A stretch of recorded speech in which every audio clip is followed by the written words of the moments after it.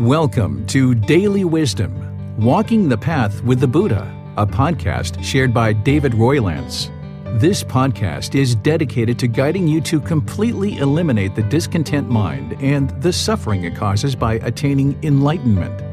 Learn and practice the teachings of Gautama Buddha that will guide you to fully attain a peaceful, calm, serene, and content mind with joy. To support this podcast, visit patreon.com/support Buddha or visit buddhadailywisdom.com, where you will discover a full range of courses, retreats, and online learning resources to assist you on the path to enlightenment. Now, here's our teacher to share more.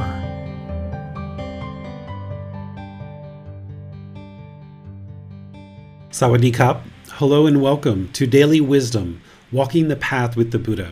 Today is our group learning program where we do a discussion on one of the chapters in this book, Developing a Life Practice, The Path That Leads to Enlightenment.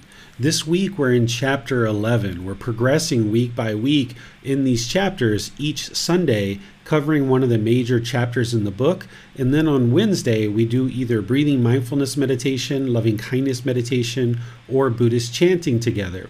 This week, chapter 11 is all about meditation. It's titled Meditation, Developing Your Practice. While meditation is really important for one's practice, you wouldn't be able to get to enlightenment without meditation. You also wouldn't be able to get to enlightenment with only meditation either. And that's why a good part of the program that we've been teaching so far involves a lot of other teachings besides meditation. But now that you've had your practice underway for a period of time, it's important that you really dive deeply into understanding meditation, not just how to do it, but what are the different types, why are we meditating, and even starting with something simple as just what is meditation. So today we're going to be diving in deep into all the various facets of meditation. I'm going to be sharing with you content from this chapter 11, but also I'm going to be bringing in some of the words of the Buddha so that you can see that he taught meditation and the types of meditations that he taught and why he taught them. Because remember, as we journey on this path to enlightenment, you should never believe anything. And you shouldn't believe me, you shouldn't believe the Buddha, you shouldn't even believe what's written in any of these books. Instead, what you do is you learn, you reflect, and you practice. And through you practicing the teachings, you can see the condition of the mind is gradually improving. So all the things that I share with you today, that's the intellectual learning that you're doing.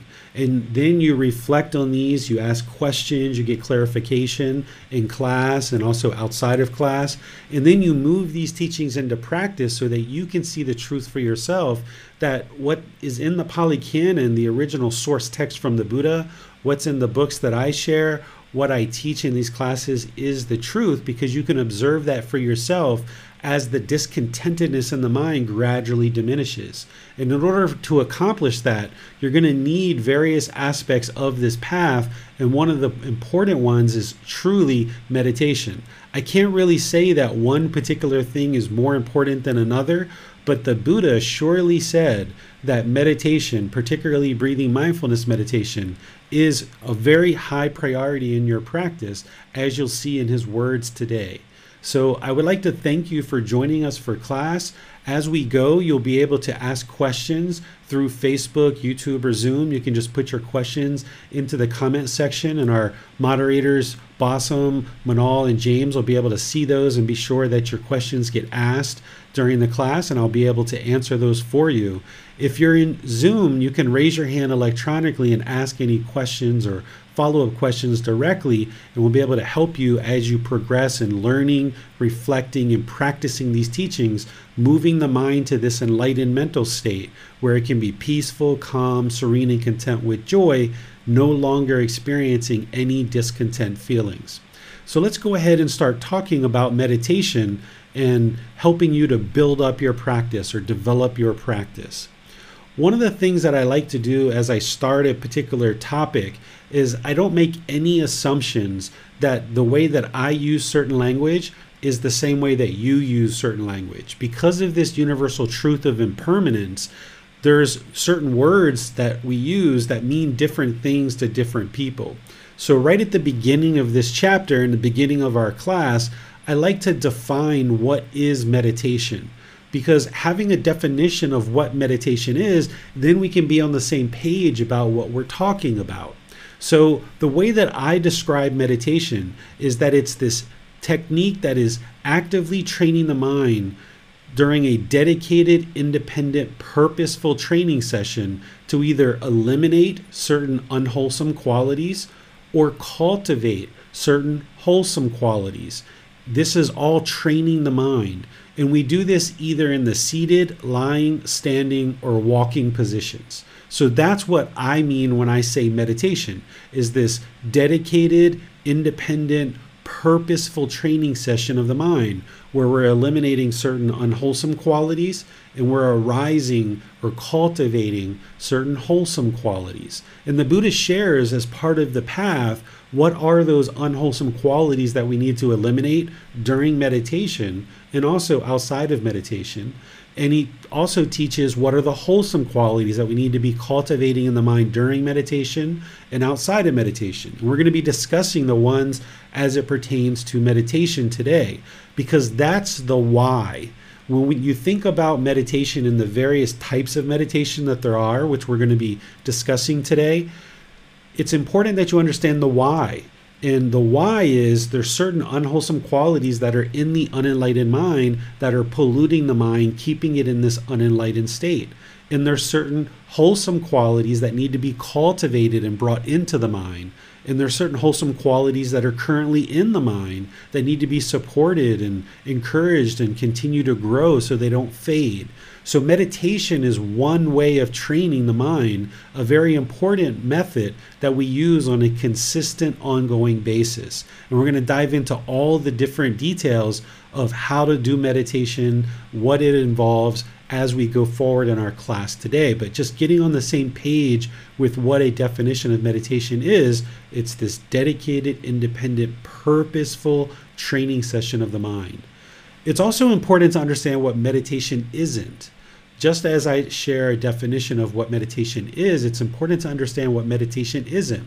Meditation isn't exercising or walking the dog, gardening or driving or cleaning. It's not this mystical, magical thing where you're invoking certain spiritual energies to come to you and give you some kind of mystical or magical power. That's not what meditation is. When you're exercising the physical body and you're working to build the health of the physical body, whether it's the muscular system, the skeletal system, the cardiovascular system, whatever it is, you're exercising in order to encourage the health of the physical body. Sure, it can relax the mind and do certain things for the mind, but that's because the health of the physical body is in a better condition, so therefore the mind's not having to work as hard, and it creates this calmness in the mind. But just exercising by itself, if that's all you did was exercise, you didn't do this dedicated, independent, purposeful training session to train the mind, you wouldn't get to enlightenment through just exercising. You wouldn't get to enlightenment through just walking the dog or gardening or driving. While these things can be great hobbies and great experiences and wonderful activities for us to do on a day-to-day basis, it's not this dedicated, independent, purposeful training session to eliminate unwholesome qualities and arise wholesome qualities, as we're going to discuss today. So if you're involved in those things, then wonderful, do those things and others to enjoy life and take advantage of all the different facets of life that we can benefit from. But remember that in order to get to this enlightened mental state, you would need to develop a meditation practice where you have this active, dedicated, independent, purposeful training session, eliminating unwholesome qualities and arising wholesome qualities. As you progress in developing your practice, you're going to need a meditation teacher. You're going to need somebody to guide you on the path. While today there's lots of resources out there like books and podcasts and YouTube videos and all of these different things, it's really important that as you're working on awakening the mind and training the mind through meditation, that you have somebody that you can trust, that you can rely on, someone that you have confidence in, that as you have challenges in your practice, you can reach out to this person and get support and get help. You can't ask a book questions. You can't ask a YouTube video questions. You can't ask a podcast questions. You need somebody that you trust, that you have confidence in, and that you can reach out to and is willing to support you as you develop your practice. It's not possible for us to awaken the mind without a teacher. It's only possible for a Buddha to awaken their mind to enlightenment without a teacher. And the last Buddha that's currently known to the world existed over 2,500 years ago. And that individual awakened their mind by themselves. And that's one of the main criteria to become a Buddha, is that you awaken the mind by yourself without the support or help of any teacher. But everyone else needs support of a teacher. So if you would like to receive support, receive help, you're welcome to reach out to me. If you have other people that you find that are trustworthy for you and that you have confidence in them and they're willing to support you and you're able to develop a relationship with them so they know a bit about you, so that when you have challenges, you can easily reach out to them, find those people and build relationships with them, and be sure that you have somebody that you can reach out to. Because there's definitely stories of people that don't have teachers and they find themselves in real predicaments, real difficulties when they're trying to awaken this mind, and the mind kind of unravels on them and it causes more complications for them because they don't have somebody to reach out to and get support. Even if your question to me is something that the reply back is, that's completely normal, just keep going, it will pass, that can be really comforting and really confirm that you're on the right path. But more frequently, when students reach out for support and reach out for help, there's more detailed teachings and guidance that need to be shared in order to help someone develop their practice. So be sure you have a meditation teacher as part of walking this path and developing your meditation practice, because you're going to need more than just meditation. You're going to need other teachings as well in order to awaken the mind. Some more meditation basics is there's these 4 positions. There's seated, lying, standing, and walking position. And we use these for different reasons and different purposes. And I can share with you the different reasons and the different ways that I use these positions. And you can learn that, you can reflect on that, you can incorporate the different positions and the way that I use them, but you have to see for yourself, how do these different positions work for you? You have to do the work in order to see how these positions work for your situation. So for example, this seated position, this is kind of my go-to position. This is where I do the vast majority of meditation, and that's for me. But there's some people that may not really have that same affection for seated meditation. Maybe they have a back problem, maybe they have a hip problem, maybe they have certain difficulty sitting, so maybe they use lying or standing or walking. But for me, seated meditation is kind of like the go-to position that I use. I prefer to be on the floor when I meditate with some cushions under the rear in order to lessen the angle at the hips and the knees and the ankle. This gets the rear up in the air and allows me to sit more comfortably on the floor. And then when I'm sitting on the floor, I can be comfortable and content in that, and that's where I do the vast majority of meditation. But there's occasions where I also need to sit in a chair, and that's more comfortable for me than sitting on the floor in that particular situation. So seated meditation for me is really, really helpful. But there were times in the past where the last thing I was interested in doing was sitting down and meditating because the mind was too active or overactive. And instead of doing seated meditation in those situations, I would use walking meditation.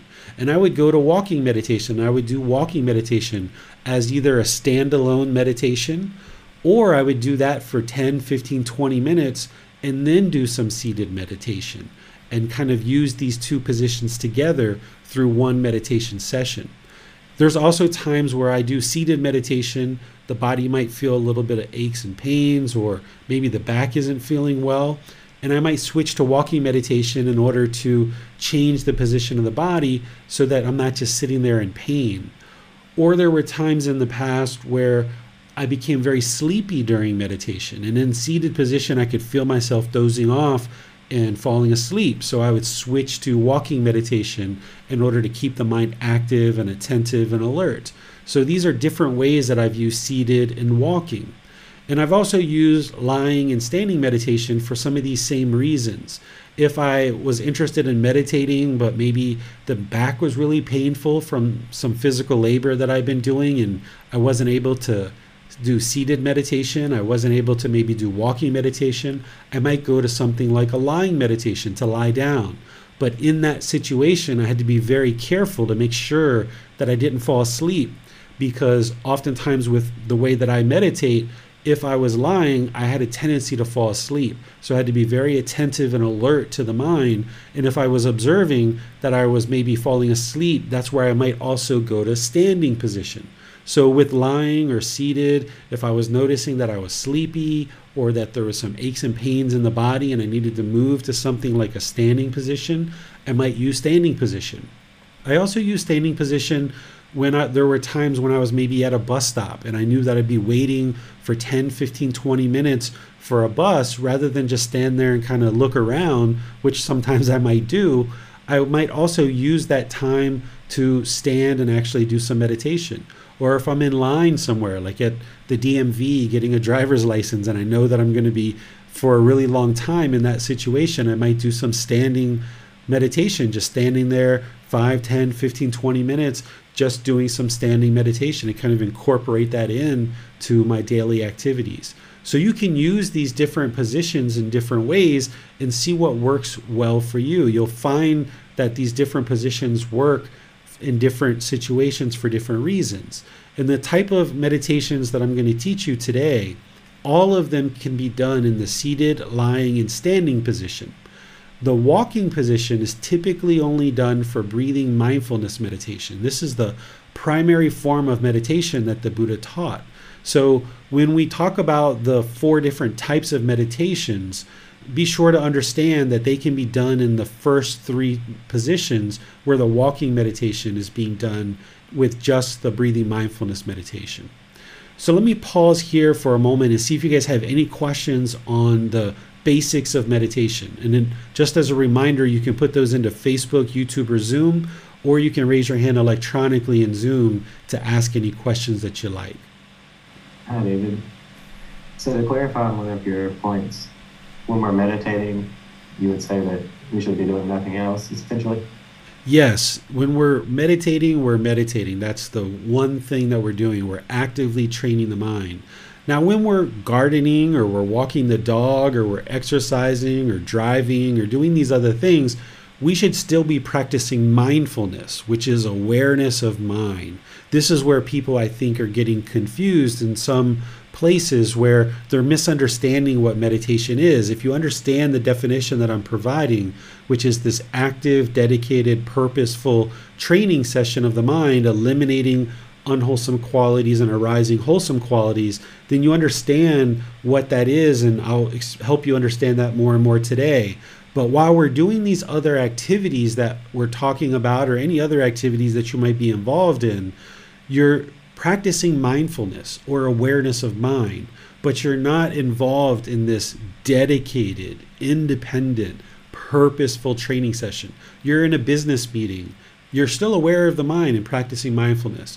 Or you're walking the dog and you're walking down the street. You're still aware of the mind. Or you're gardening. You're still aware of the mind, but you're gardening. You're got your hands in the soil. You're looking at planting or uprooting things or watering things or feeding plants.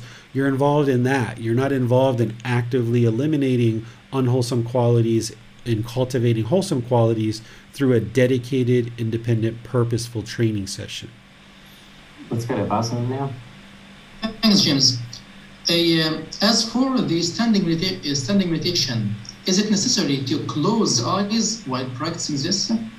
I like to close the eyes, and I do that most often. There's only one meditation that I do it with the eyes open, but all other meditations I do with the eyes closed. You can try to do meditations with the eyes open. It would add more stimulus into your meditation, and it can challenge the mind. But typically when you're learning, And even when you are moving further along, it's really nice to kind of close down that sense base of the eyes so that you can really focus internally and go inward and do the work on the inner mind rather than, having stimulus come into the eyes. Yes, thanks, teacher. No more question. All right. The next thing that I would like to share with you is this aspect of helping you to understand how to start your meditation sessions and how to conduct them. Because all the meditations that I'm going to be sharing with you today, they're going to need to be in keeping with this particular content that I'm going to be sharing with you of how to start your meditation practice and how to actually conduct a meditation session. So let me share with you guys some kind of baseline things to understand as it relates to all the various meditations that I'll be sharing with you. The first one to keep in mind is that the mind is the boss and the body is the employee. This is really, really important, that whatever is going on in the mind, the body is just going to follow it. So when you're getting into meditation position, whether it's seated, lying, standing, or walking, you need to make the body comfortable. You don't want it to be painful. You don't want it to be in pain, but you also aren't interested in it being luxurious either. Because if the employee, the physical body, is in pain, it's not going to want to take you to go see the boss. Or if the employee is really luxurious and kind of lazy and lackadaisical, they're not going to want to go see the boss. They're not going to take you to go see the boss. So if the body is in this lazy, kind of lethargic, complacent mindset, or if it's in this kind of painful, uptight position, you're not going to be able to access the mind and actually train the mind. So keep in mind that the mind is the boss, the body is the employee. So let's make the employee comfortable. Let's make the employee comfortable so it'll take us to go see the boss, which is the actual mind. Then, as you're preparing to do meditation, the Buddha taught to set up mindfulness in front of you before you actually start your meditation. You'll see this in the words of the Buddha as he introduces meditation to his students and he starts guiding them in meditation. He instructs them and gives them guidance to set up mindfulness in front of you before you actually meditate. Mindfulness is awareness of mind. You're going to need to do something to start developing this awareness of mind as you ease into meditation. What you wouldn't want to do is just kind of plop down into meditation and just start meditating. If you need to do that, you can, but you wouldn't like that to be your kind of normal way of meditating. You would like to develop your practice more where you kind of have this buffer where you kind of ease the mind into meditation by kind of setting up this awareness of mind.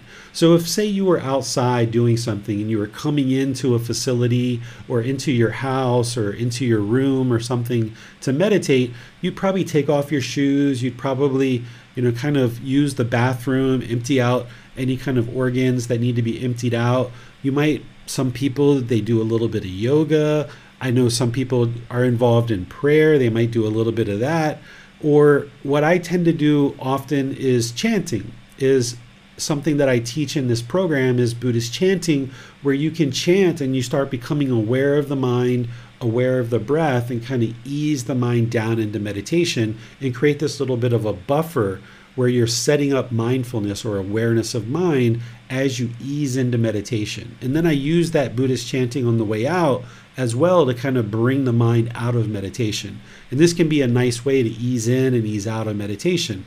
If you're not going to use Buddhist chanting, then as I mentioned, you might find some other things that are helpful for you to start becoming aware of the mind so you don't just need to plop down into meditation and actually start meditating without having set up this mindfulness in front of you. Some things to think about in terms of time, frequency, and schedule of meditation. The first thing is, I don't suggest that you necessarily have a schedule of meditation. As soon as you try to ink out a meditation schedule or you try to schedule something, it's not permanent. It's not going to happen. You can put placeholders on your schedule and kind of know generally when you're interested in meditating and when you're going to meditate. But if you try to hold on to that really closely, where every morning at 8 a.m. you're planning to meditate, or every evening at 8 p.m., if you ink that and you hold on to that really tightly, you're not going to be able to fulfill that permanently. There's going to be some days where you're not going to be able to meditate at 8 a.m. It might be 9 or 10 or 11, or there's some mornings where you maybe can't meditate at all. And you might have to skip meditation based on what's going on because of the universal truth of impermanence. So in terms of a schedule, I don't suggest that you try to latch on to some fixed schedule. Instead, create some anchor points for yourself. For me, I know that when I wake up in the morning, that's a time that I meditate. And when I go to sleep, prior to the mind becoming tired, I will meditate prior to going to sleep. And if I'm doing classes or depending on what's going on, I might even do a midday session as well. And these are the times where I know that I'm going to be meditating. But there's certainly some mornings that I don't meditate. And there's an occasional evening, maybe 3 or 4 or 5 per year, that I don't meditate in the evening as well because of impermanence. It just, maybe I've been involved in a lot of things. I'm getting ready to go to sleep. The sleepiness is snuck up on me, and boom, I'm so exhausted that I'm not looking to do some meditation. The mind is just too tired because maybe I've been involved in doing some other things that it wouldn't be beneficial for me to do meditation prior to sleep. So there's occasional situations where I won't meditate prior to going to sleep.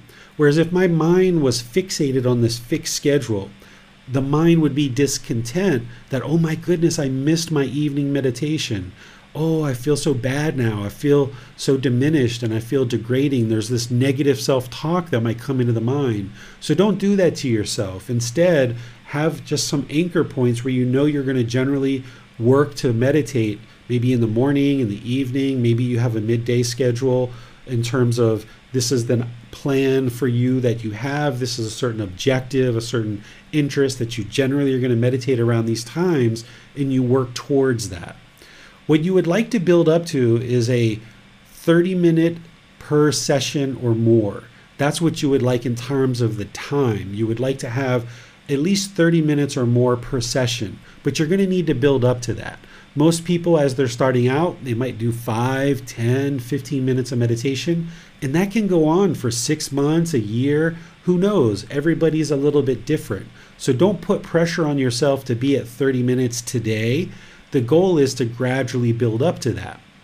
So if you understand that your practice needs to be built up gradually, and you need to gradually work towards building up your practice, then you can be okay with the 5 or 10 minutes or the 20 minutes, and just know that you're working to expand your meditation, but you're not fixating on it that it has to be exactly 30 minutes or it has to be exactly 45 minutes every time.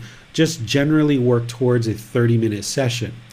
I don't suggest that you actually time your meditations unless you absolutely need to, where like if you're meditating in the morning because you need to go to work, and if you meditated for more than 30 minutes, then you'd be late for work, then perhaps you need to set your alarm in that situation.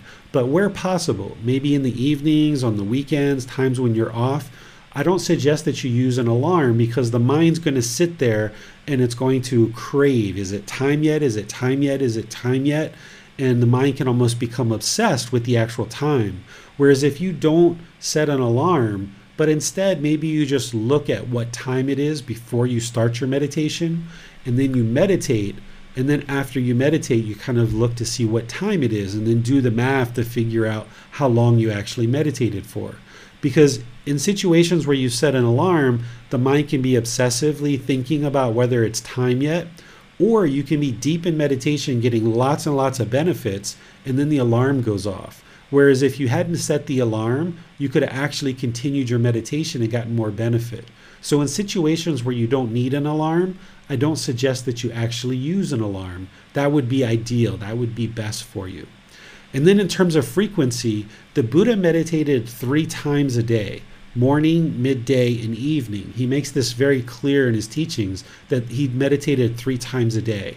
And this is absolutely the best way to meditate, and you'll get the most progress and the most benefit out of that, because you'll start your morning with a meditation session. You'll go 4, 5, 6 hours, meditate again. Then you'll go 4, 5, 6, 8 hours and meditate again. And there's a lot of training that you're able to do in those 3 sessions per day.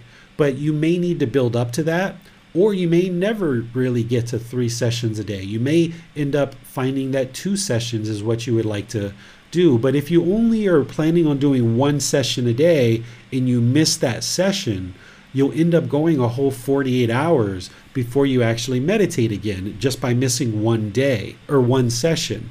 So what you would like to do is shoot for 2 to 3 sessions per day and gradually build up to that. And if you're looking at doing 2 or 3 sessions and you kind of generally get 2 or 3 sessions a day and you happen to miss one here and there, that's okay, because that's the universal truth of impermanence, that you're not going to be able to permanently meditate 3 sessions a day every single day for the rest of your life. That's impossible. Nobody would be able to do that.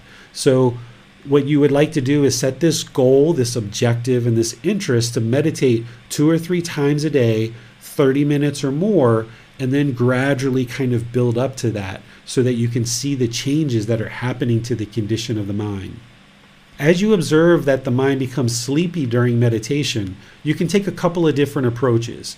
In some situations where the mind becomes sleepy, it's better to just go to sleep.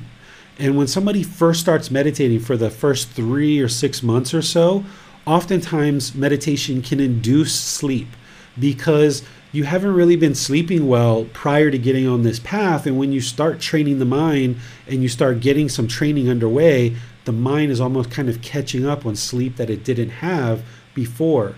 So you might find that meditation kind of induces sleep when you first get underway with your meditation. But then you kind of get over that hump and you would like to do something besides just go to sleep each time. What you would like to do is perhaps change positions. Like you heard what I said, that if I was in the seated position or lying position and I noticed that the mind was becoming sleepy and I haven't been meditating that day and I haven't gotten a really dedicated, consistent practice going for that day, then I would switch to standing or walking. And this would keep the mind attentive and alert during meditation. So don't feel like you're doing something wrong if the mind becomes sleepy during meditation. This is very common. But as the mind awakens more and more to enlightenment, then it's going to be more awake. It's going to be more alert. It's going to be more attentive during meditation. And that's why in the seated position, we sit up nice and straight with our spine erect to keep the attentiveness and the alertness in the mind. And if you're noticing that that's not there, then either switch positions, or in some cases, you might just choose to go to sleep. If you notice physical sensations during your meditation session, where maybe there's an itch on the body or you're noticing something like this, I don't suggest that you actually itch the itch. What you should do is train the mind to understand that this little physical sensation is impermanent. You can observe it in the mind that it'll arise, it'll change, and then it'll fade away. This really helps to soak in the universal truth of impermanence into the mind as you're meditating.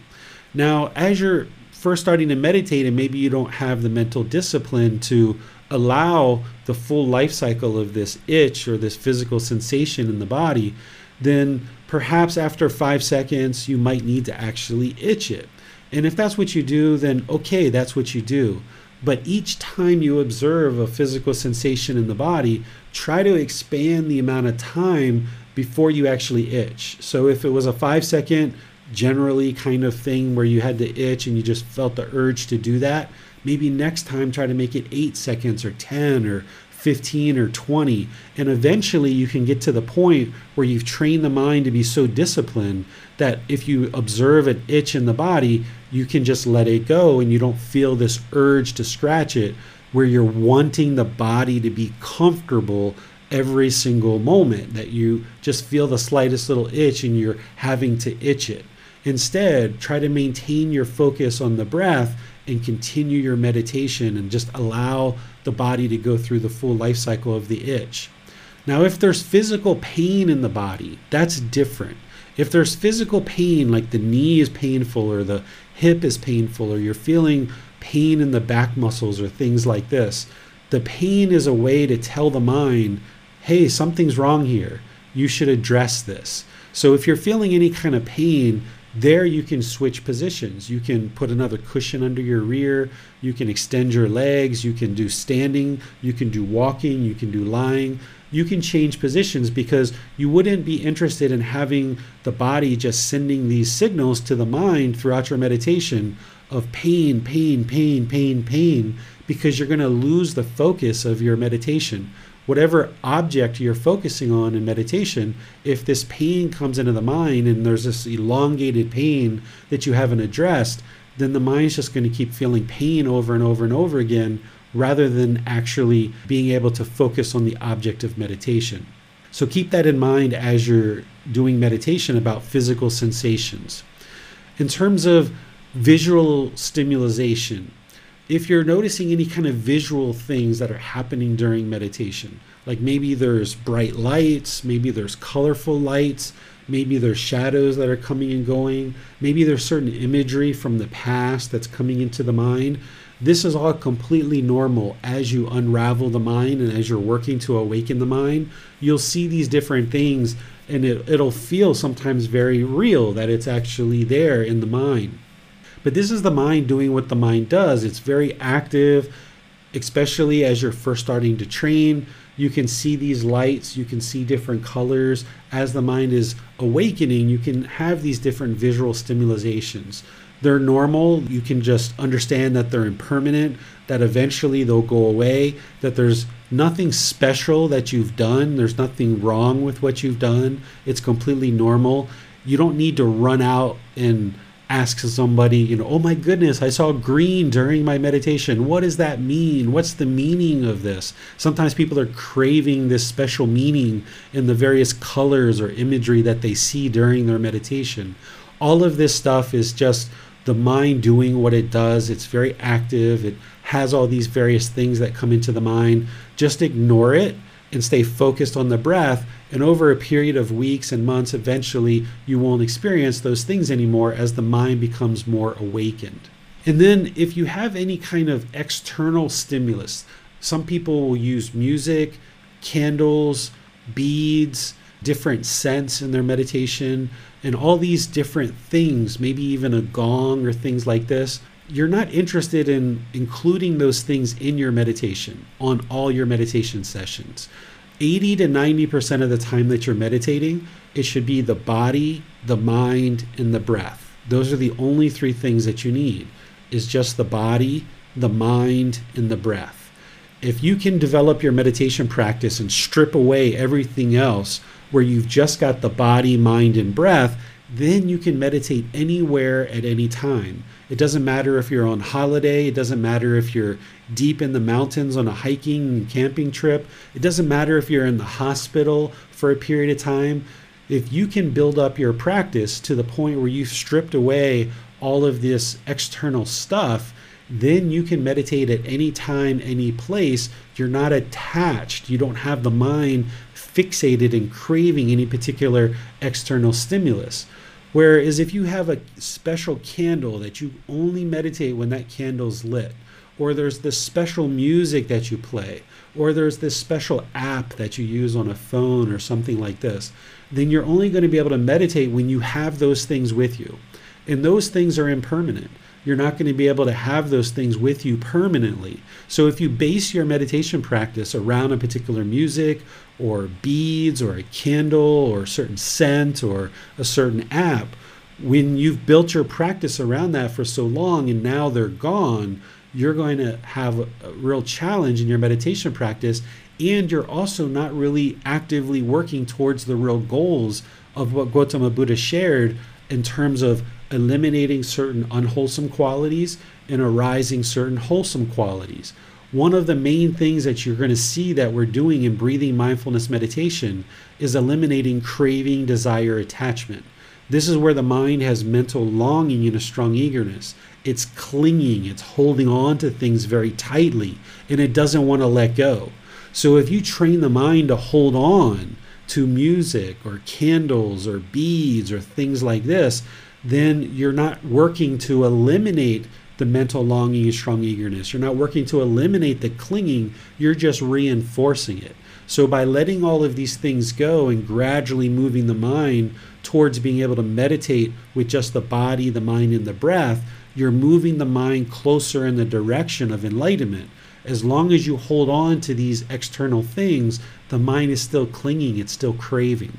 So if you're meditating with these things now, what I suggest you do is gradually phase them out of your meditation practice. So if you're listening to music, maybe what you do is you do one session without music and then 2 or 3 sessions with music. One session without it, maybe 2 or 3 sessions with it. And then do one session without it and then maybe 2 sessions with it. And then 1 and 2 and 1 and 2, and then do 1 and 1 and 1 and 1, and gradually expand the number of sessions that you're doing without music and shrink the number of sessions that you're doing with music. Because the unenlightened mind doesn't like change. It doesn't like impermanence. It's craving permanence. So if you just went cold turkey and you stopped listening to music, your mind can be shaken up by that. And if you'd like to try that, you can. And if you can get off the music that quickly, wonderful. But what you might find is kind of easing the mind away from the music, the candles, the beads, these apps and things like that is going to be much better for you to kind of ease the mind away from it, and it'll feel more comfortable doing that. And once you finally get away from these things, then you will have developed a practice that doesn't have any attachments, that your meditation practice will be unattached to all this external stuff. It'll just be the body, the mind, and the breath, which you're going to have all of those 3 things with you from now until the time that you die. When you take the very last breath, you'll have these 3 things always, and you'll be able to meditate in all situations. So let me pause here and see what questions you guys have. Remember, you can put those into Facebook, YouTube, or Zoom, or you can raise your hand electronically. We have a question from Jan on Facebook. So during walking meditation, I should focus on breathing in and out through my nose. Can I also focus on my feet against the ground? With walking meditation, what you do is you actually look straight in front of you, and the point of fixation is 1 meter in front of you. You don't actually focus on the breath. You focus with your fixation through the eyes. You can observe the breath if you'd like, but the fixating point is through the eyes. That's where you should be focused. If you look on our YouTube channel, you'll see a video that I've recently published about walking meditation, and I go through in detail and explain to you how to do walking meditation. You're not interested in focusing on the breath. You're not interested in focusing on the feet. It's just through the eyes that you're looking to focus at the ground, just 3 feet or 1 meter in front of you. That's the way to train the mind during walking meditation. When we're beginning our practice, would you suggest that we have a dedicated space for our meditation? That can really help you, especially the first month or 2, is if you have the same place that you meditate, because the mind's going to crave permanence and it's going to feel more comfortable with permanence. So for the first month or 2, you might find just one place to meditate and use that place regularly. But then pretty early on, you're not interested in allowing the mind to hold on to this one place that you're meditating. So you'd like to kind of move around and go to different places. So if you're always meditating in your bedroom, for example, maybe you'd like to move to the living room, or you'd like to go outside, or you meditate at a friend's house or a park, and you kind of switch it up. And maybe you have a place where you're meditating most often, like in your bedroom, for example. For me, that's where I do most of the meditation, is in the bedroom. But then I also switch it up and meditate in other places as well. And that's that other 10 or 20% of your meditation practice. So 80 to 90% of your meditation practice should be the body, the mind, and the breath, with you by yourself and kind of moving around in different locations to train the mind to not grab on and crave permanence. But then there's kind of like this 10 or 20% of your meditation practice where you might decide to light a candle, or you might decide to join a meditation group, or you might decide to go do a gong meditation or something like this. Those are completely fine. But what you would like to do is build up the vast majority of your practice where it's just the body, the mind, and the breath. And after about a month or 2 where you feel their meditation practice is a bit more stable, there you would like to start introducing some impermanence to kind of challenge the mind a bit so that it doesn't hold on to the same place of meditating all the time. Also, should we be generally looking for a very quiet place to meditate? It really depends. You're not going to be able to find a place that's permanently quiet unless perhaps, well, it's still not permanent, but it might be during the time that you're there, is in a cave, right? If you go down deep in a cave or you go into a sound booth or something like this, you might be able to find a quiet place to meditate. But oftentimes, quietness can be more challenging for a beginning practitioner because things are so quiet, you're dealing with just the thoughts, and the thoughts can really bombard you early on in your practice because there's so much bound up in the mind. Instead, recognize that there's going to be sounds around as you meditate and train the mind not to crave permanent quietness. Train the mind to understand that that dog barking is impermanent, or the kids outside playing, it's impermanent, or whatever other sounds that you might hear around you. Just know that these things are impermanent and train the mind to fixate on the object of meditation regardless of these sounds. That can actually be more beneficial to you than going into quietness. So there's actually people who meditate, and I did this at different times as well, where as you get your meditation practice established, not only do you change locations, but by changing locations, you're changing the lighting, you're changing the sound, you're changing different things that are around you, because meditating in your room by yourself versus meditating at a park, there's going to be different lighting, there are going to be different sounds, and this can be really helpful and beneficial to the mind because it doesn't crave this permanence of being in the same place all the time. So if your mind craves to meditate in complete silence, it's going to get shaken up whenever it hears sound. So just accept the impermanence of the sound and train the mind to be content whether there's sound or whether there isn't sound. Thank you, David. Let's go back to Bassam now. Well, we have a question from therapist. She says, while I meditate, my mind frequently recalls music, songs. I keep bringing my awareness back to the breathing, but find I can only keep it there for some seconds before the music starts again. Yeah, so this is the mind clinging. This is the mind holding on. This is what the unenlightened mind does, is it's going to hold on to things, and it has this mental longing and strong eagerness, this craving and desire. So what you're doing, if you follow the way that I share here in a moment, how to do breathing mindfulness meditation, as you train the mind more and more in this way, and do the things that you need to do outside of meditation, then you'll find that this will diminish and eventually be eliminated from the mind. So right now you might be experiencing this recurring thoughts or recurring music that you hear in the mind as you're actually meditating, but that stuff's not permanent. And if you train the mind in the way that the Buddha taught for breathing mindfulness meditation, you can eliminate it. But it's going to take time. It's gradual training. There's no instant quick fixes with any of the training of the Buddha. Even the Buddha talked about this gradual training, gradual practice leads to gradual progress. So you're going to need to really focus in on developing your meditation practice in the way that the Buddha taught, and then you'll still notice that it's going to take some time to slowly diminish the unwholesome qualities of the mind where it has this craving and this clinging, holding on. And as you diminish those unwholesome qualities, then you'll notice that the mind won't experience this sound or this music or these songs that are going on in the mind. But you just need more training to be able to accomplish that goal. Thanks, teacher. No more question.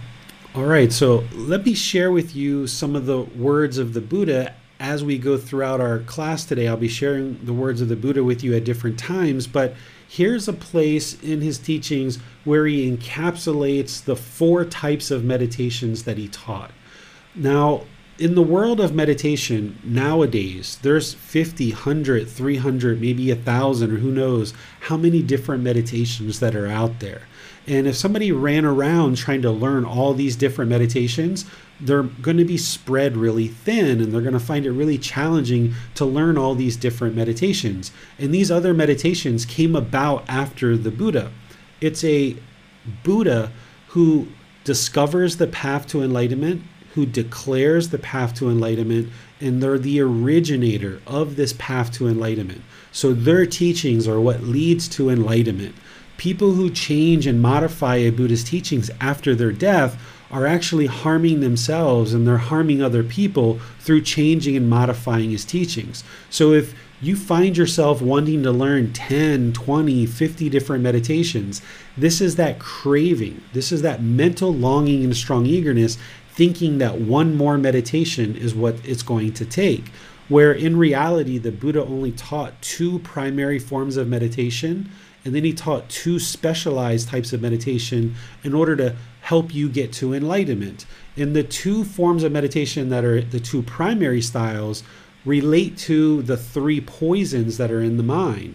Because if you understand the problems in the unenlightened mind, which we talked about a few weeks ago as craving, anger, and ignorance, then what these meditations are doing is they're antidoting or they're remedying, they're fixing the problems in the unenlightened mind, antidoting this craving through breathing mindfulness meditation, which we're going to talk about some more. And we're antidoting this anger, this hatred, this ill will with loving kindness meditation. Those are the 2 primary styles of meditation that the Buddha taught. But you're going to find all these other meditations out there. Well, if you understand the true problems with the unenlightened mind, then you can more readily understand the actual solutions to those problems. And rather than stretch yourself thin, having to go after all these different meditations, 20, 30, 50 different meditations, you can just focus on the core meditations that the Buddha taught, get really, really good at those and really deepen your practice so that you can get the real benefit. So you can get liberated from this desire to chase after more and more and more meditations by just focusing on what the Buddha actually taught. And when you understand the problems in the unenlightened mind, then you understand why he actually taught these 4 and why you actually need them. So these are his words that he was talking about some things prior to this, and then he moves into this discussion where he shares the 4 different types of meditations that he teaches. So here he says, having based himself on these 5 things, because he was teaching 5 things prior to this, the monk should develop further another 4 things. And these are the 4 meditations that he says that a student should develop. 1, the perception of unattractiveness of the body should be developed to abandon lust. You're going to see me talk about this meditation. 2, loving kindness should be developed to abandon ill will. This is another meditation that is designed to address very specific problems in the unenlightened mind. 3, mindfulness of breathing or breathing mindfulness meditation should be developed to cut off thoughts. And we're going to talk about what that means, this cutting off thoughts. We're going to discuss it as we go. And then 4th, the perception of impermanence should be developed to eradicate the conceit, I am. When one perceives impermanence, the perception of non-self is stabilized. One who perceives non-self eradicates the conceit, I am, which is nibbana, or enlightenment in this very life. So these are the 4 meditations that the Buddha taught. It's that loving kindness and breathing mindfulness meditation, which are the 2 primary styles. And these other 2 are specialized meditations that certain people will use and certain people won't need them. But let's talk about them in more detail in a way that you can actually see them for yourself. So here I have them listed in order of how you might end up using them.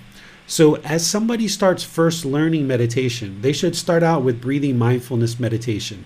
This is the number 1 priority in your meditation practice, and the Buddha prioritized this meditation over all other meditations. And it's a primary focus of your meditation practice because it addresses the primary problem in the mind that's causing discontentedness. Remember, this enlightened mental state is to eliminate discontentedness, this anger, this frustration, this sadness, this guilt, this shame, this fear, this boredom, loneliness, shyness. All these conditioned feelings are being caused by craving, desire, attachment. That's the mind having this longing with a strong eagerness, wanting the objects of its affection. So in breathing mindfulness meditation, when we're doing that meditation, we're focused on the breath, and any time the mind wanders off the breath, we cut that off and let it go. Just like the Buddha said, cut off the thoughts. We're cutting that off and letting it go and coming back to the breath. The reason why is because we're training the mind to eliminate, in this dedicated, active, purposeful training session, to eliminate this unwholesome quality of craving, desire, attachment. When the mind moves off the breath, that's the mental longing and strong eagerness. That's the yearning. That's chasing after the objects of your affection. The mind doesn't want to be in the present moment, just focused on the breath. So this craving, desire, attachment, this yearning arises in the mind where it wants to go to the past, or it wants to go to the future, or it has these thoughts, these ideas, these perceptions that come into the mind. When you observe that, you cut it off and let it go and come back to the breath, coming back to the fixated object of your meditation and breathing mindfulness meditation, which is the breath. What you're cultivating as a wholesome quality in your meditation is mindfulness and concentration. During breathing mindfulness meditation, you're focused on the breath, developing singleness of mind, getting the mind comfortable and content with just focusing on the breath. I don't need all this other stuff in the world. All I need to do is focus on this breath, and I can train this mind to be peaceful and content without anything else, just focused on the breath. So this is developing that right concentration as part of the Eightfold Path, developing singleness of mind, where the mind can be in the present moment with singleness of mind, just focus on the breath. And then you're observing that breath and you're observing the mind. You're developing this awareness of mind, or mindfulness. The Buddha called it right mindfulness in the Eightfold Path. So by focusing on the breath, you arise this awareness of mind and cultivate this mindfulness. These two wholesome qualities of mindfulness and concentration are working to observe the mind. And when the mind moves off the breath, then you observe that and you cut it off and let it go. That's what breathing mindfulness meditation is. We're going to talk about it in more detail in a moment. Loving kindness meditation is designed to eliminate anger, hatred, ill will, and all those lesser versions like frustration and irritation and annoyance. The mind is going to have that as you go throughout your day and in meditation as well. But we need to eliminate that in order to get to enlightenment. As long as the mind is angered or frustrated or irritated or annoyed, it's not yet enlightened. This is part of those unwholesome qualities that are in the mind, part of those three poisons of craving, anger, and ignorance. So loving kindness meditation is to eliminate this anger, hatred, ill will, and all the lesser versions. And we're cultivating this wholesome quality of loving kindness for all beings, where there's a genuine interest in seeing all beings be well.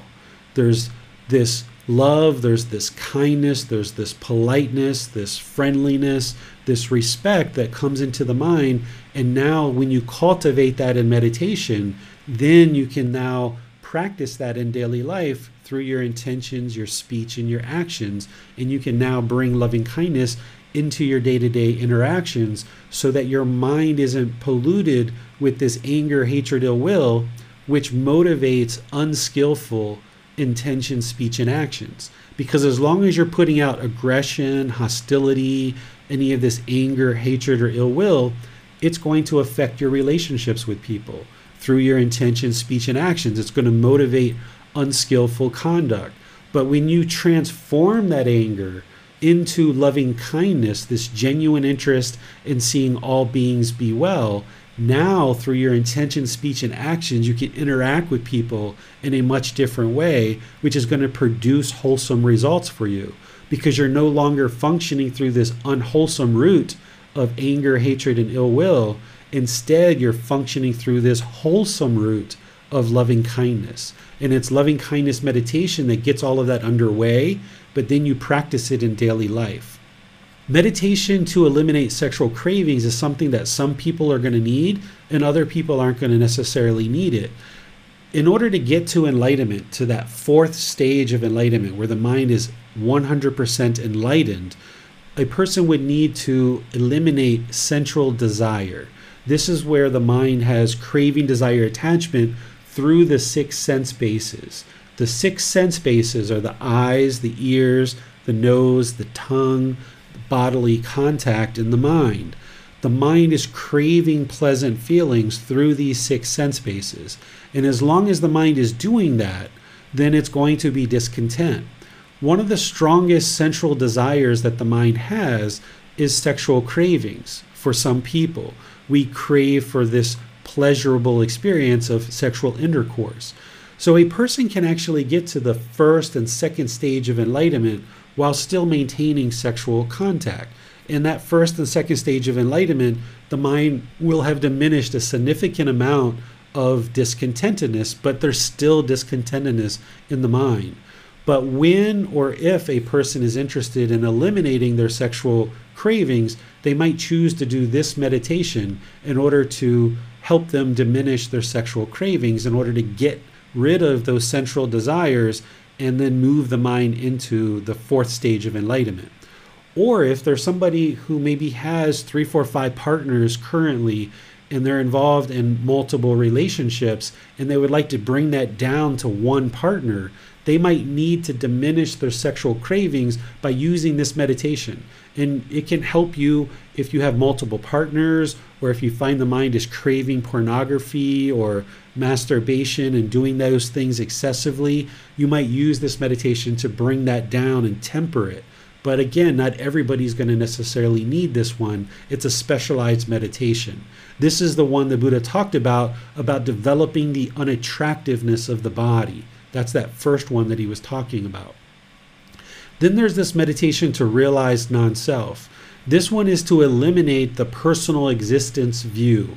This is the first fetter out of the 10 fetters. The 10 fetters are the detailed description of what the unenlightened mind is experiencing in terms of unwholesome qualities and pollution of mind. And it's only when the mind eradicates these 10 fetters that it will experience the enlightened mental state that is peaceful, calm, serene, and content with joy. And one of the things that you need to do is work on eliminating the personal existence view. So in order to get rid of that, you need to do a lot of preliminary work, but ultimately there's a meditation that you can do in order to help you move the mind away from holding on to this personal existence view or the self. And then what you're cultivating there is you're cultivating your understanding of impermanence. This is the Buddha talking about developing the perception of impermanence to eradicate the conceit I am, to realize non-self. So now let's go through and talk about each one of these meditations in more detail. These are some words from the Buddha about breathing mindfulness meditation. And the first little quote here is just kind of a general thing that he said as part of a longer statement that I think is really important to understand as you develop your meditation practice. He said, "A pot without a stand is easy to tip over." So the pot is the mind. The stand is your meditation practice. So if you haven't been meditating and you just haven't been exposed to it, or you haven't been meditating in the way that the Buddha teaches, then your stand isn't very stable. It's not very wide. It's not very firm. It's not very stable for the mind or this pot. So it's really easy to tip over the pot. It's really easy for the mind to become frustrated or shaken up or unstable because it doesn't have this stable stand. But once you develop your meditation practice, and as you develop it more and more each day and each week and each month, this stand becomes broader and broader and wider. It becomes more stable. And now the pot is harder and harder to tip over. This is why the mind experiences a diminishing of discontentedness, and it's harder to shake up the mind because it's now got this stable stand. Here's some words that the Buddha said about breathing mindfulness meditation to help you understand how important it is. Now, he talked about breathing mindfulness meditation at multiple parts of his teachings, and we have an entire book dedicated to this in this book series that I wrote, The Words of the Buddha. Volume 7 is dedicated to consolidating the primary teachings that the Buddha shared around breathing mindfulness meditation. So there's a whole book dedicated to all of the different words that the Buddha said about breathing mindfulness meditation. But these particular words help you to see how important breathing mindfulness meditation is, in addition to all of his other words that he shared, sharing how important it is. And here's what he says. Monks, there is one thing that when developed and cultivated leads exclusively to liberation, to freedom from strong feelings, to elimination, to peace, to direct knowledge or experience, to enlightenment, to nibbana. What is that one thing? Mindfulness of breathing, or breathing mindfulness meditation. That is that one thing that when developed and cultivated leads exclusively to liberation, to freedom from strong feelings, to elimination, to peace, to direct knowledge or experience, to enlightenment, to nibbana.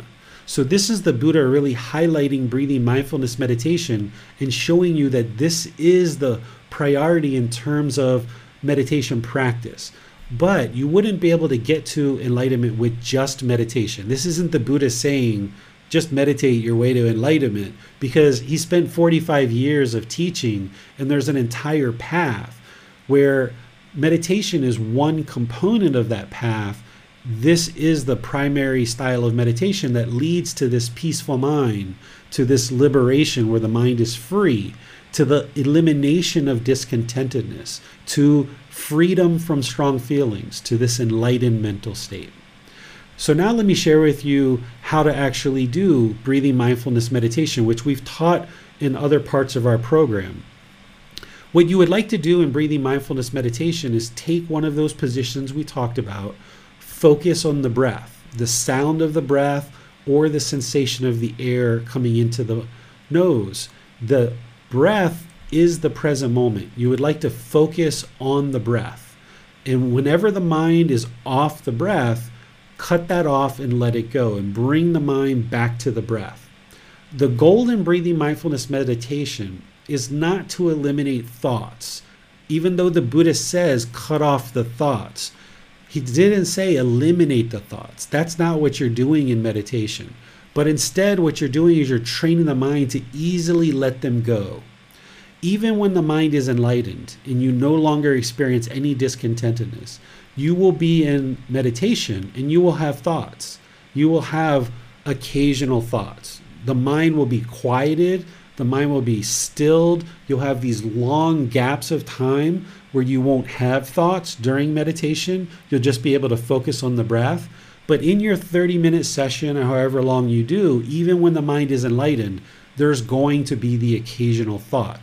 Even being in meditation and realizing how peaceful the mind is when the mind is enlightened, that's a thought. You're going to be in meditation as the mind is enlightened, and you'll be like, oh my goodness, the mind is so peaceful. I haven't had a thought for like 10 minutes. But that was a thought, right? Oh my goodness, the mind is so peaceful. I haven't had a thought in 10 minutes. That was your thought. And when the mind does that, you need to observe that, cut it off, let it go, and come back to the breath. So you're not eliminating the thoughts. You're always going to have thoughts in meditation, but you'll experience these longer and longer gaps where you won't have thoughts. The thoughts will be stilled and quieted. And when you observe that the mind is off the breath, you'll be able to easily, quickly cut that off and bring the mind back to the breath. So we're not eliminating the thoughts. We're just training the mind to be aware of the thoughts so that then when the mind is off the breath, we cut that off and let it go.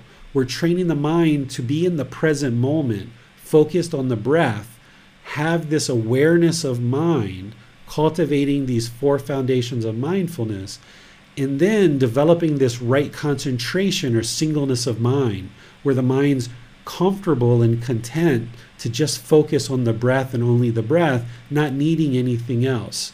And then training the mind to easily let go of the thoughts. Because in daily life, as you're going through life prior to enlightenment, you're going to experience situations that are going to come up, and you're going to feel frustration arising in the mind.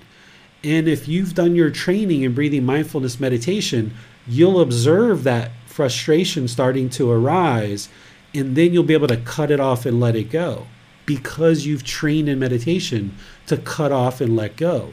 So during your daily life, you're going to only be cutting off and letting go of the unwholesome thoughts, the unwholesome discontentedness that is arising, as you observe that in daily life arising, if you've done your work in meditation over a consistent long-term period of time, you'll be able to cut off and let go of any of this unwholesome things that arise, clearing out the pollution in mind. And then these wholesome thoughts can come into the mind in daily life, and you can benefit from that. But in meditation, because this is our training time, you're going to cut off all thoughts, whether it's wholesome or unwholesome. You're going to cut off and let it go. Cut it off and let it go. Cut it off and let it go.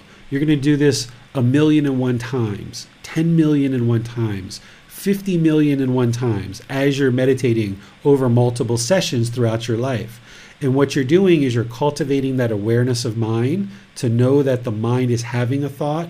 You're cultivating concentration to be able to focus on a single object like the breath, and you're training the mind to easily let go of the thoughts and come back to the breath. And these are qualities that you're cultivating in the mind that then become useful in your daily life as you're experiencing challenges in daily life. And then as you get better and better at that in meditation and outside of meditation, you eventually get to the point where frustration never arises, or irritation never arises, or guilt or fear or shame or boredom or loneliness or shyness or these other discontent feelings. They never arise because you now have this discipline of the mind that whenever discontentedness arises, you're able to cut it off and let it go and kind of jerk the mind back into the present moment.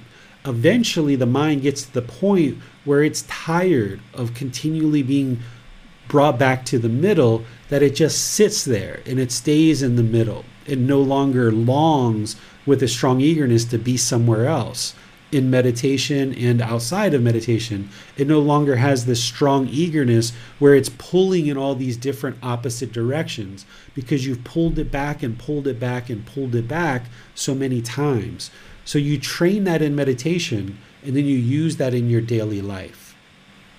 So let me see what questions you guys have on breathing mindfulness meditation before we move on and talk about loving kindness meditation. In meditation, should we be controlling our breath, or is it more of an observation of our breath? You should just have a nice natural inhale and exhale, a nice gradual inhale, a nice gradual exhale, not trying to control the breath or force the breath, but just observing the breath as the point or the object of your meditation during breathing mindfulness meditation. That's the present moment. When you breathe, either in or out, that's right now. That's the present moment. So by fixating the mind on the breath, you're training the mind to reside in the present moment. So when it longs for the past, you observe that with mindfulness, cut it off and let it go, come back to the present moment, which is the breath.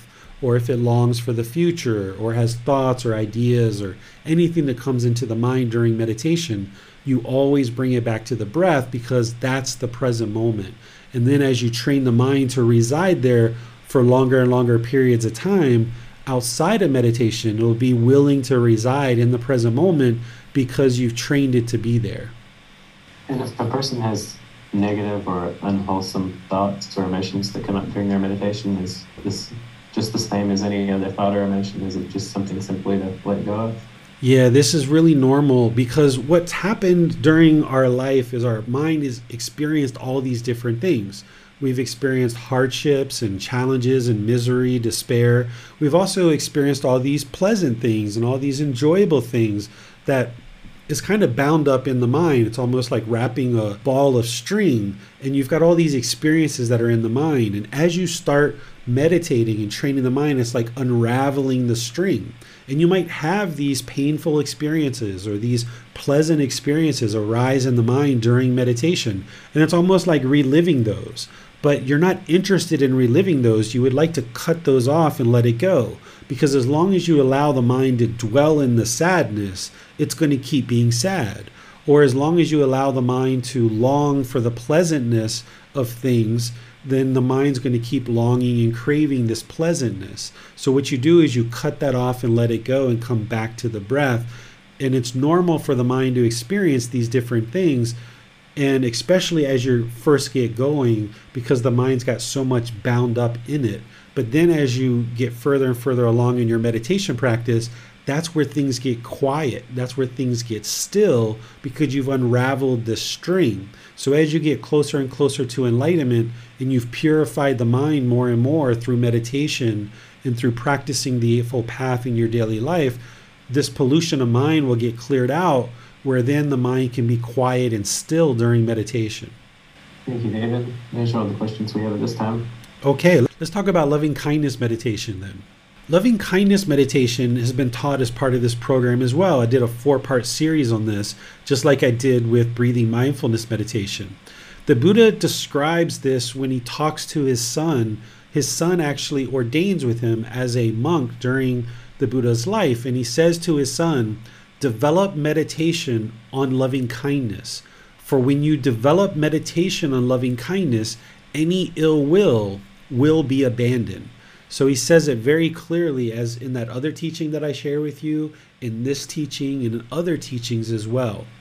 Loving kindness meditation is to transform any anger, hatred, ill will, frustration, resentment. If you have negative self-talk in the mind, this loving kindness can be really helpful for you to develop in meditation. Every single person on the path to enlightenment is going to need breathing mindfulness meditation and loving kindness meditation, because of those 3 poisons. Craving, anger, and ignorance exist in every unenlightened mind, and breathing mindfulness meditation is addressing the craving, while loving kindness meditation is addressing the anger, the hatred, the ill will, and all those lesser versions. I teach this as part of this program, where you focus on the breath, continuing to do breathing mindfulness meditation as a way to ease in to loving kindness, and then you do these affirmations and you create these rings.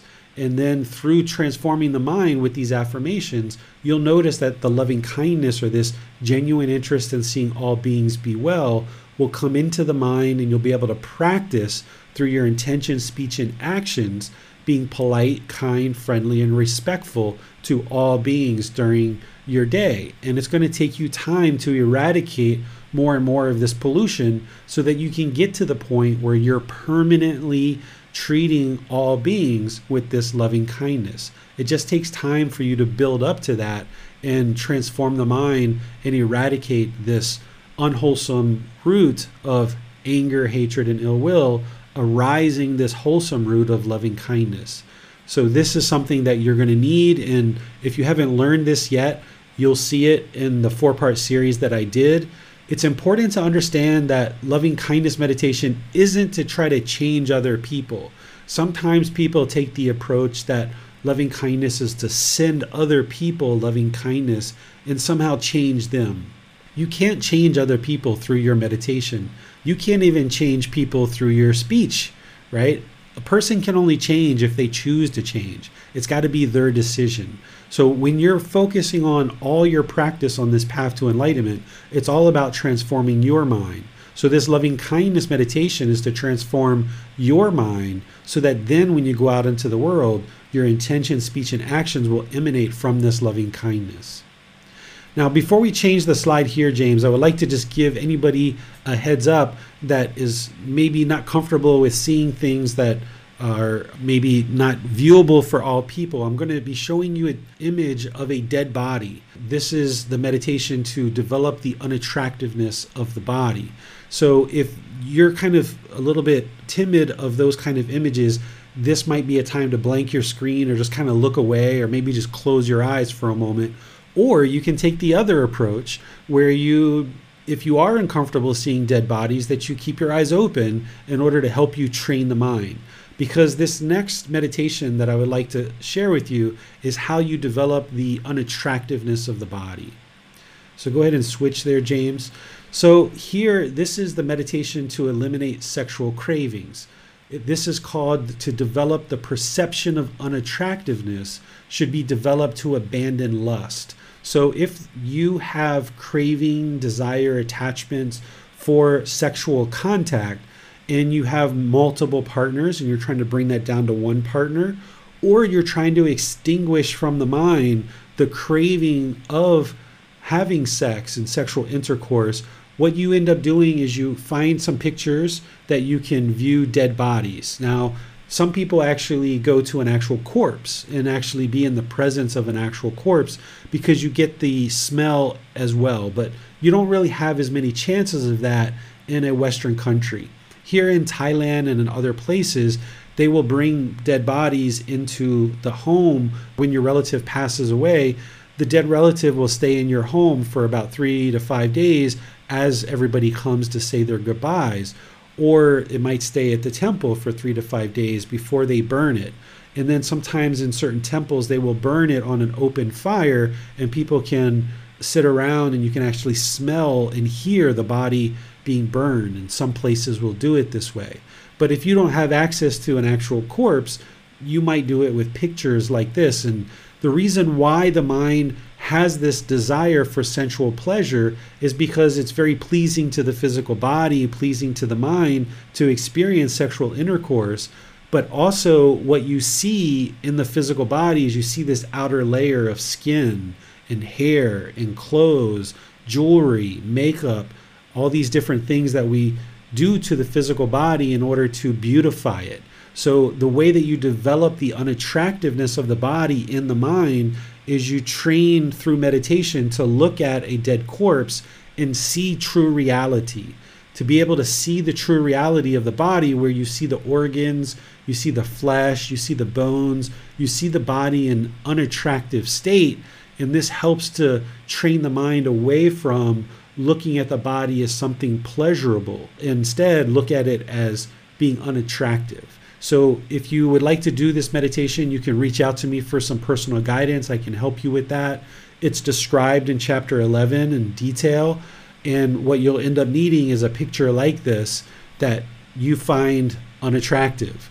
And you can meditate with your eyes open, staring at this object of the meditation and training the mind to see true reality for the body for what it is, which is this unattractiveness. So now let's go to the fourth meditation, which is meditation to realize non-self. This is how you develop the perception of impermanence in order to eradicate the conceit I am. This personal existence view, this fetter of personal existence view, it's part of the ego, it's part of conceit. And we're going to be discussing this in chapter 16 in about 5 weeks from now. That's a really detailed chapter that you're going to be interested in reading prior to class and maybe even after class as well, because you'll need to really deeply understand this personal existence view, this fetter of conceit, and something that we call the ego. And the mind has a lot of challenges and causes itself a lot of difficulties because of this conceit I am, and because it holds on to this physical body and this self-identity in the mind, thinking that this is the permanent self.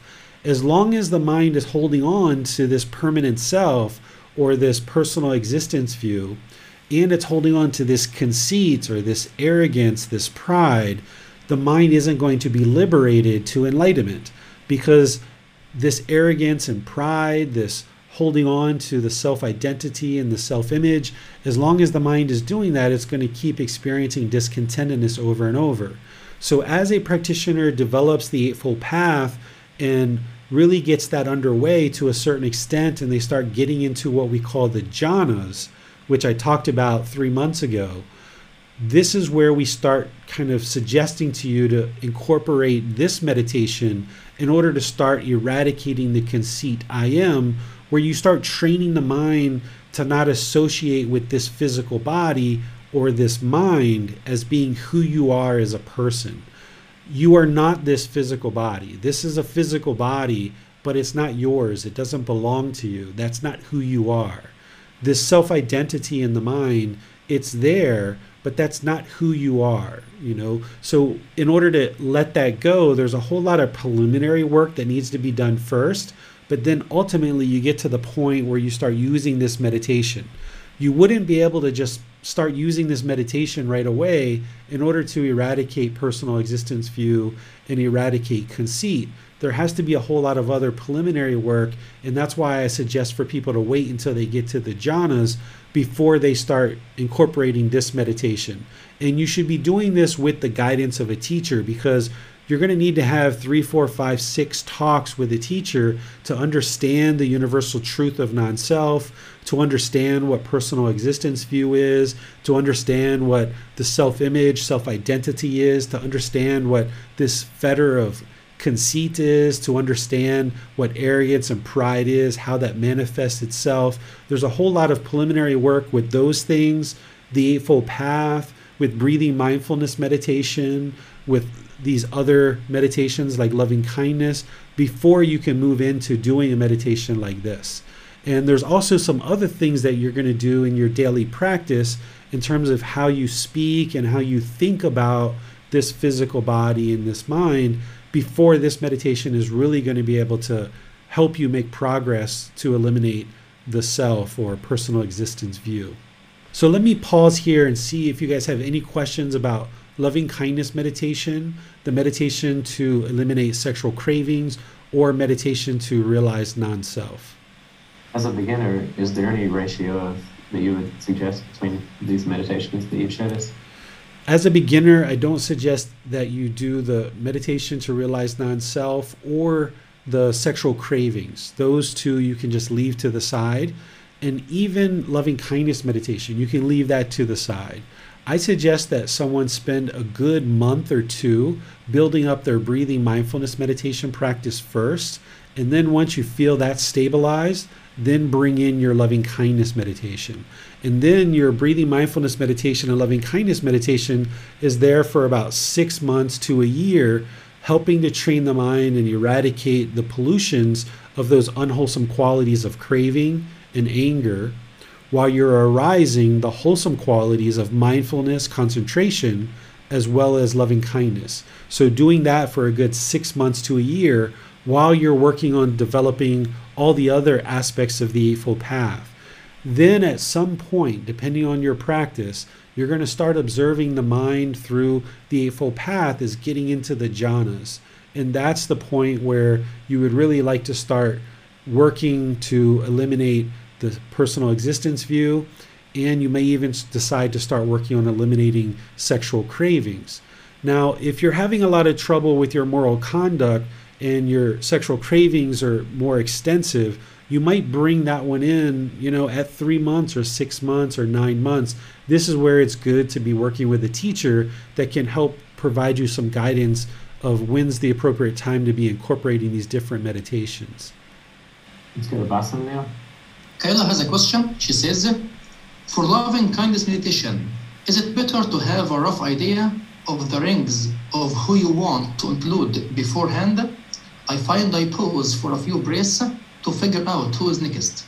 It's usually a good idea before you go into your meditation that you kind of know what rings you're going to be doing, but then also don't cling to that and don't hold on to it. So if you're in meditation and you kind of had decided to meditate with certain rings, but you're realizing this anger that you thought was gone for someone in your past arises during your meditation, don't cling to what you had decided prior to meditation. Go ahead and incorporate them into your meditation. So allow your meditation to be impermanent and flexible. Go in with a certain objective, a certain goal, but then be flexible to allow that to change if it needs to.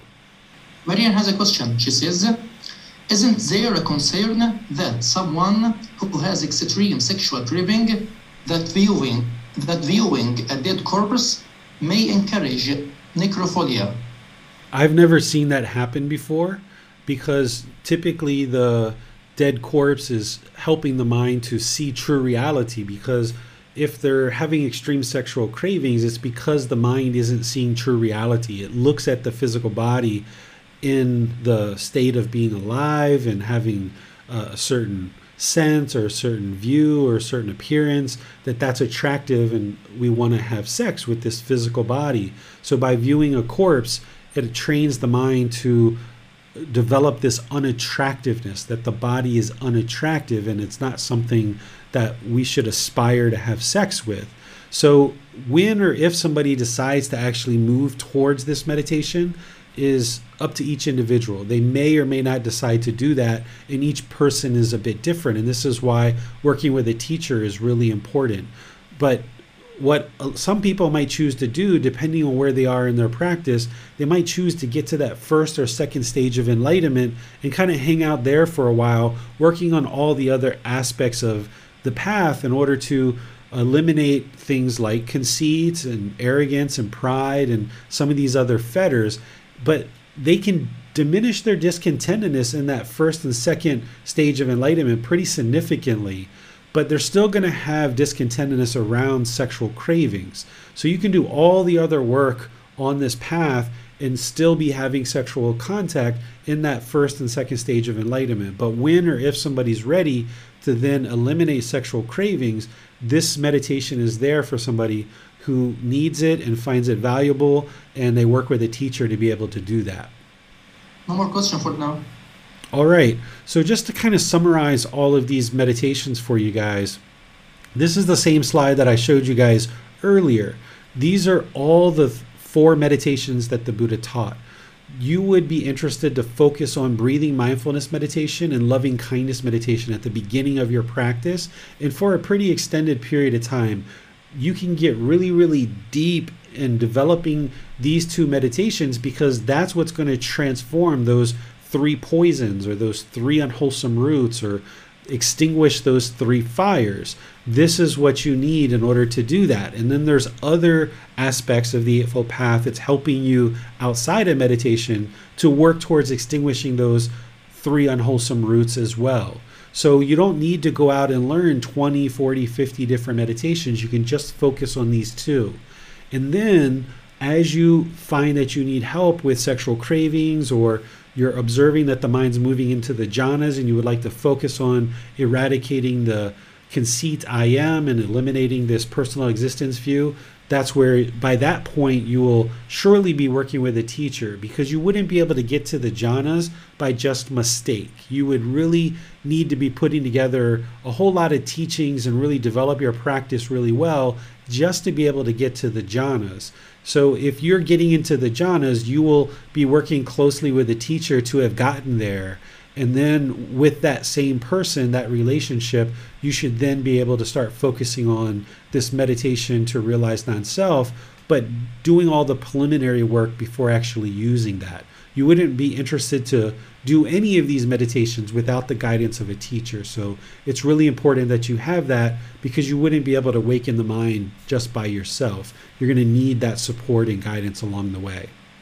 So the next thing to understand is that you should never, ever, ever give up on your meditation practice.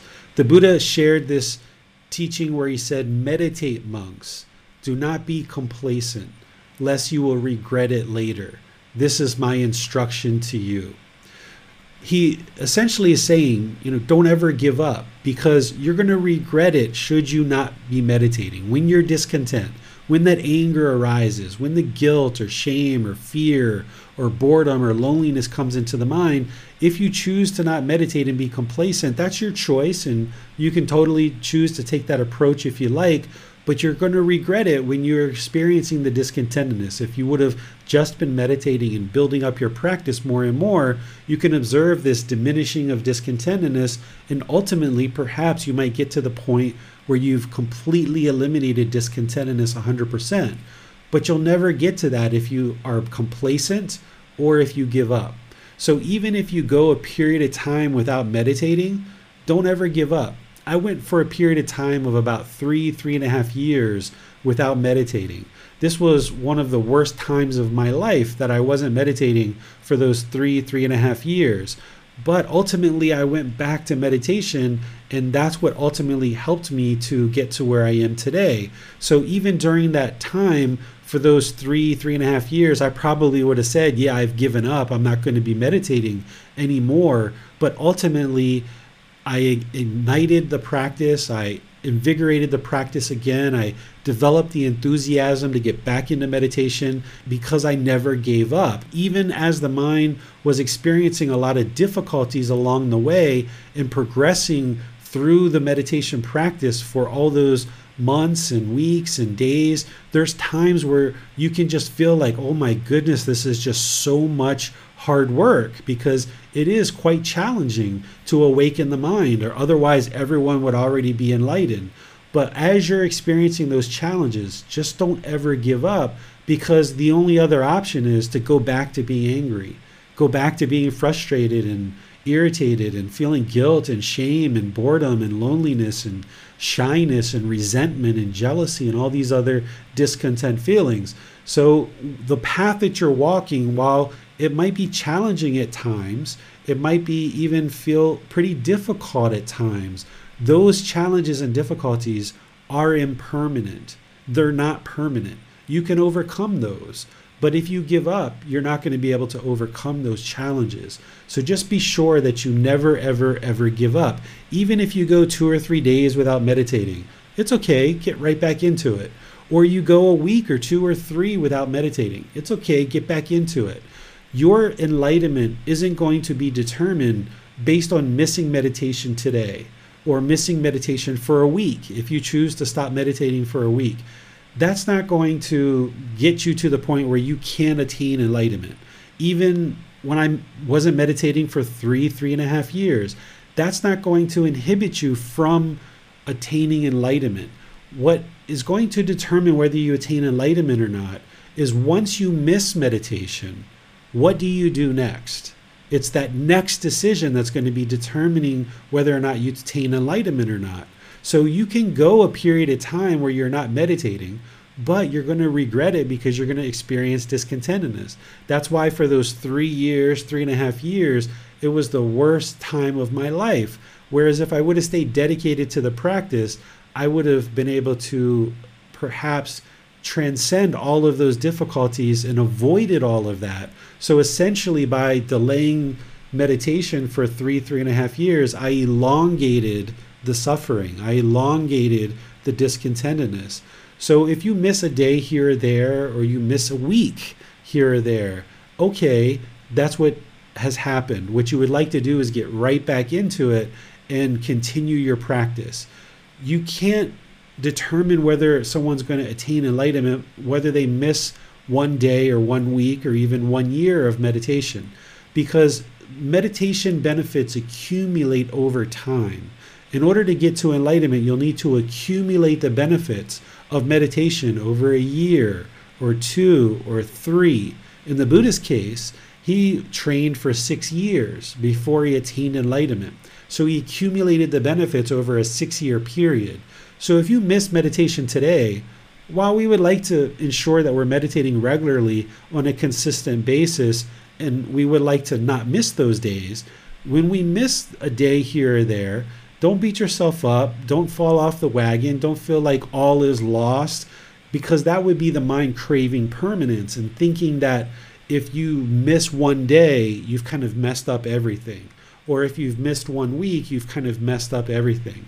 Instead, realize that your enlightenment isn't going to be determined on missing 1 day or 1 week. Instead, just get right back into it, ramp up your practice, and never, ever, ever give up. That's why we have those Wednesday classes where you can come together and you can get encouragement, you can get support, you can get motivation, where you can be training together with other members of our community.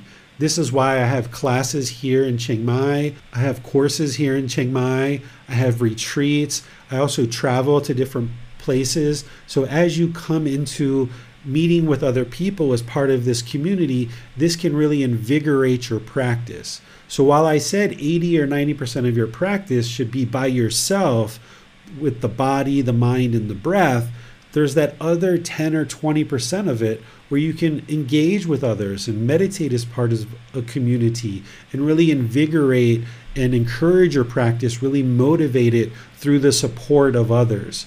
But you can't do all of those things and have your meditation attached to meeting with other people. So that's why 80 or 90% of your practice should be with just you, just the body, the mind, and the breath. Just this being of whoever this being is meditating alone, where you don't need all these other things. And this is where you'll see the real progress in your meditation practice. So this is everything that I had to share with you guys today. Let me see what questions you guys have about anything that we talked about today, or any other questions you guys have related to the path to enlightenment.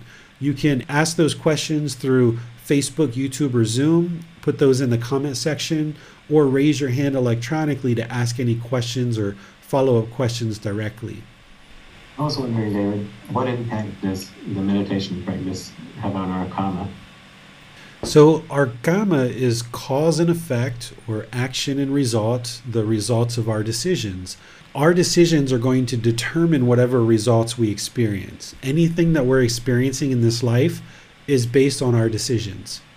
When we decide to meditate, that's the best decision that you could ever make. The Buddha says that breathing mindfulness meditation is the highest quality karma that you can create. And loving kindness meditation is the second highest. The reason why is because when you're clearing out the pollution of mind and you're arising these wholesome qualities, this is going to put the mind in a very different position to now interact in the world in a different way. So you're going to be improving the results of your decisions by making the decision to eradicate pollution from the mind and arise these wholesome qualities. So by you making a consistent, dedicated effort to have this ongoing meditation practice where you're consistently deciding to do meditation, you're going to be continually purifying the mind, getting rid of this pollution, and arising these wholesome qualities, so that now you can improve the quality, the condition of the mind, and the quality and the condition of your life. And by doing this, you'll make better and better decisions in the world, and now your personal and professional relationships can blossom because you're not carrying around all this pollution in the mind. If we're meditating and we're finding a sense of calm and mindfulness in our meditation, do you have any advice on how to carry that over into our daily life? The way that you carry that over is stay diligent with the Eightfold Path. Understand the Eightfold Path in detail, and be sure that you're ramping that practice up in your daily life to be practicing right view, right intention, right speech, right action, right livelihood, right effort, right mindfulness, and right concentration in your daily life. The reason why meditation is so beneficial is because you're practicing all 8 steps at one time for a consolidated period of time.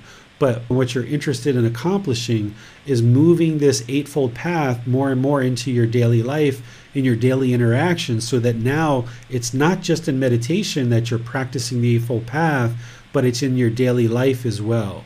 This is how you continue the benefits of your meditation. Your meditation is going to be that perhaps 30-minute session in the morning and evening. So that's only about an hour of your day. But you've got 24 hours in your day. So you've got this whole other part of your day. Whereas if you aren't on top of your practice of the Eightfold Path, then you're just being complacent. So you need to be sure that you're learning and understanding and practicing the Eightfold Path in all different aspects of your day. And that's how you be sure that the mind is being constantly trained, not just in meditation, but throughout your day as well. And it's as you train the mind to eliminate the pollution that then you're going to experience that it's effortless to practice these teachings on a moment-by-moment, day-by-day basis. Thank you, David. Let's get a boss on there. Well, while meditation is a good way, is a good tool to practice right concentration and singleness of mind, doing one thing at a time. If one went out for a walk with a friend, how can one practice doing one thing at a time while one needs to be walking and talking at the same time? Yeah, so as we're taught by the Buddha, he teaches that when you're walking, and when you're talking, and when you're sitting, just doing one thing at a time.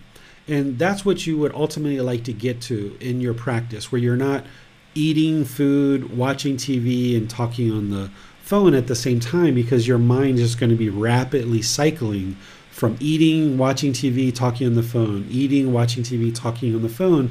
And this is why the mind becomes overactive. By bringing the mind down to singleness of mind, where you're doing just one thing at a time, not just in meditation, but outside of meditation too, this is how you train the mind to have concentration and focus and clarity of mind, because it's just doing one thing at a time. And this is what you should do in most situations, where when you go out for a walk, just go out for a walk, and you're just walking by yourself perhaps. You're not walking and listening to a podcast and listening to music. While you're maybe doing those things now, gradually transition to the point where you can just go out and walk. Or when you're listening to music, you're just listening to music. Or when you're listening to a podcast, you're just listening to a podcast, for example. Or when you go out with a friend, that you understand that this is a very rare situation where you're walking, but you're talking to your friend as well. But while you're doing this, you're being very conscious, very deliberate, very intentional about your walk, and you're being very deliberate, very intentional about your conversation. So that while you may be involved in two different activities, you're walking and you're talking, the mind is only focused on one thing at a time. So while you're talking to your friend, you're putting together very well thought out speech, and you're being very deliberate in your speech, ensuring you're practicing all 5 factors of well-spoken speech.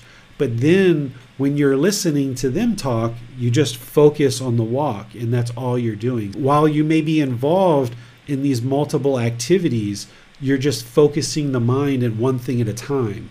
So for example, let's just say we're gardening, and let's just say we need to plant this plant. And in order to plant the plant, we need to figure out where it goes. We need to dig the hole.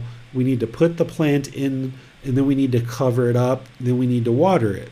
Well, each one of those tasks is just one task, and we're focused on just one task at a time. While we're digging this hole for this one plant, we're not thinking about the next plant that we need to plant. We look at the situation. We look at where we would like to plant this particular plant.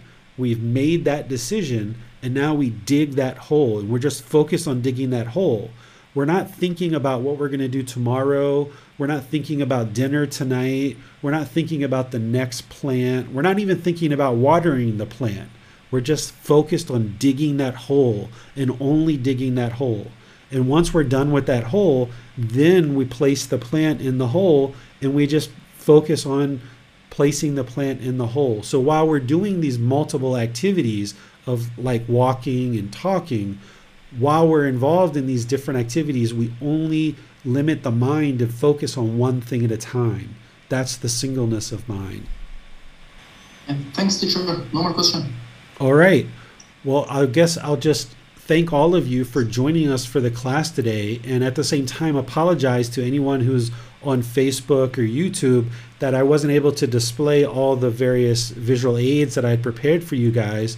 And those of you guys that made it into Zoom, welcome. Glad that you found us here, because here we have a much better facility to be able to interact and show things. We have a little bit more control over the technology here in Zoom, where the live streaming, there's lots of different pieces of software in between that kind of sometimes might inhibit us from being able to do the things that we would like to do. So thank you on Facebook and YouTube for any of you guys that are continuing to learn.